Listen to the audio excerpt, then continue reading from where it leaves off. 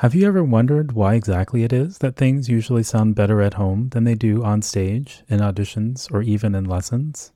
It's easy to chalk it up to nerves or assume that you just have to practice more or get more performance experience. And sure, those things certainly are part of the puzzle, but a lot of times that's not really the true root cause. If you've been confused by the inconsistency of your performances, I put together a free 4-minute quiz called the Mental Skills Audit, which will help you pinpoint your mental strengths and weaknesses and figure out what exactly to adjust and tweak in your preparation for more consistently optimal performances. You can take the Mental Skills Audit online at bulletproofmusician.com/MSA. That's MSA for Mental Skills Audit. And again, it's 100% free, and it'll take just 4 minutes to get your results emailed to you as a PDF.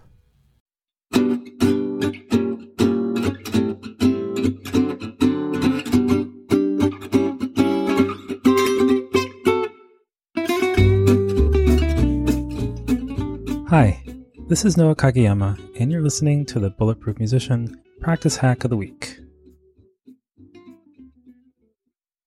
I once heard a guitar teacher say that the point of practicing is to make things easier.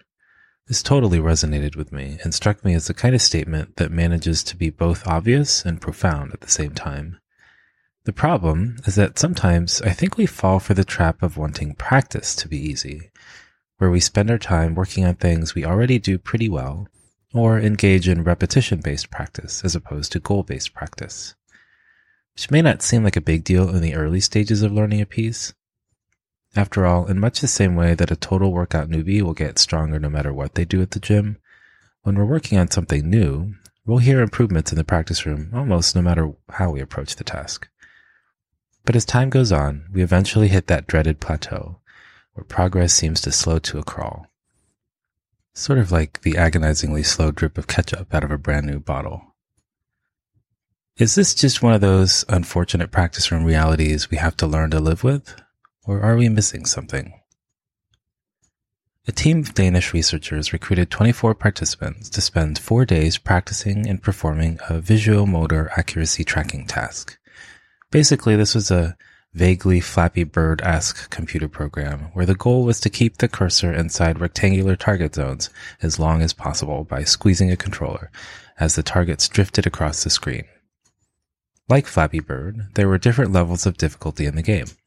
At level 1, the targets were pretty good size and moved across the screen relatively slowly. Not easy, but not too crazy either. By level 6, the targets were a lot smaller and flew across the screen much more quickly. Everyone got 30 minutes of practice time per day, but half of the participants spent all of their practice time training at level 1. This was the non-progressive practice group, while the other half engaged in progressive practice, the progressive practice group, where they'd automatically get bumped up to the next level if they achieved a score of 60 or above on either 3 consecutive tries or 5 out of 20 tries. And to see how these different practice approaches would affect learning and performance, participants were tested at both level 1 and level 6 each day. When tested at level 1, both groups demonstrated daily improvement, performing better with each passing day. That said, the non-progressive group's progress did seem to plateau a bit after day 3. Performance-wise, the two group scores were pretty comparable from day to day as well, except on day 4 when the non-progressive group scored about 4% higher than the progressive practice group. So as far as level 1 performance goes, there didn't seem to be any real benefit to bumping up the difficulty of the task as performance improved. Or in musical terms, it seems like it would be perfectly fine to practice scales at a moderate tempo all week, simply trying to make them cleaner and more precise, as opposed to increasing the challenge by upping the tempo when you reach a certain level of accuracy. But what about their performance at the more challenging level 6? Might there be some differences there?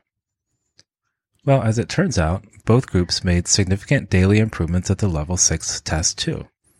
Although, once again, the non-progressive group's performance appeared to plateau a bit after day 3. Both groups reached approximately the same level of performance on the much tougher level 6 test also, or at least they did on day 1. Because from day 2 onwards, things began to diverge, with the progressive group performing markedly better than the non-progressive group.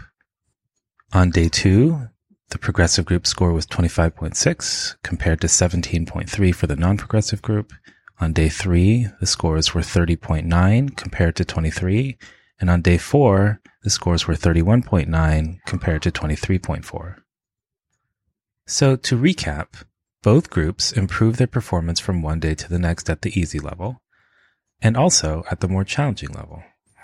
The key difference is that the progressive practice group, whose practice was set up so that it remained continuously challenging, always pushing them to the edges of their ability, those folks made significantly greater improvements on the challenging test.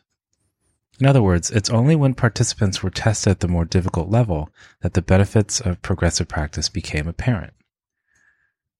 In some ways, I feel like this study goes in the well, duh category, because of course we know how important it is to ensure that we are constantly challenging ourselves in the practice room instead of simply engaging in one repetition after another.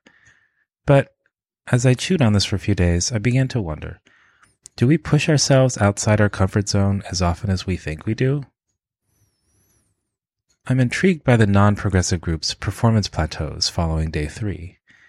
Because you know how when you start a new piece, it's all sunshine and puppy dogs because everything's fresh and new, and going from sounding awful to pretty decent is kind of easy and fun. And how it's when we hit that phase of having to go from good to great that the real teeth gnashing and hair pulling sets in. I wonder if by the 3rd day, the non-progressive practice folks reached that pretty good level of performance. And so even though there was room for improvement, their engagement in the task waned a bit. Whereas the progressive group, from day 1, was continually kept at that uncomfortable phase, where you're on the verge of feeling like you're starting to get something, but never quite can get it settled. Which was probably frustrating, but also may have kept them engaged and challenged throughout each practice session. All this to say, I wonder if it's okay sometimes to level up sooner than later. It goes without saying that striving for excellence and working hard to take a piece from good to great is essential. But at least in the early stages of learning, maybe we'd improve faster if we didn't worry quite so much about perfection and just kept pushing ourselves out of our comfort zone. Like assigning a set of scales at quarter note equals 60, but asking a student to increase the metronome by 2 clicks as soon as they can play it, say, 3 times in a row with less than 5 mistakes. As opposed to simply asking that they play the scales 5 times each at quarter note equals 60 and not increasing the tempo until they're 100% mistake-free. Or as another example, looking back on my Suzuki days, I can recall times when my teacher moved me on to the next piece in a book, even though I knew I hadn't really polished the piece to as high a level as I could have. I remember being a little confused, although excited too, and would always be pleasantly surprised though, and marvel at how much easier the piece felt when I went back to it a month or 2 later. And maybe this is what one of my teachers meant when he remarked, "If practicing feels easy, you're probably not doing it right."